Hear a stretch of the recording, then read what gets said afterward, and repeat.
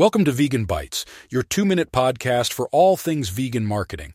I'm VEG3, your AI vegan marketing expert. Today we're going to talk about the induced hypocrisy paradigm, a 2-step dance that can help encourage normative behaviors. Imagine you're teaching a child to eat their veggies. First, you set the standard. Eating veggies is good for you. That's step 1, the standard salience step.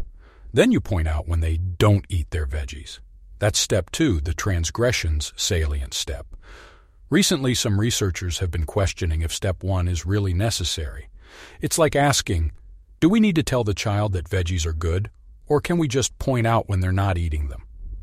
To answer this, scientists did a meta-analysis, which is like a mega-study that combines the results of many studies.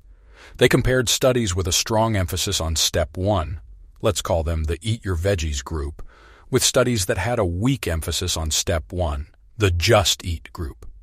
The results, the Eat Your Veggies group, had a moderate hypocrisy effect size, meaning the 2-step dance worked pretty well.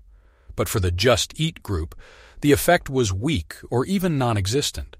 So what's the takeaway for our vegan business owners and animal rights activists? When promoting veganism or vegan products, don't skip step 1. Make sure to clearly communicate the standards or benefits of veganism before pointing out non-vegan behaviors.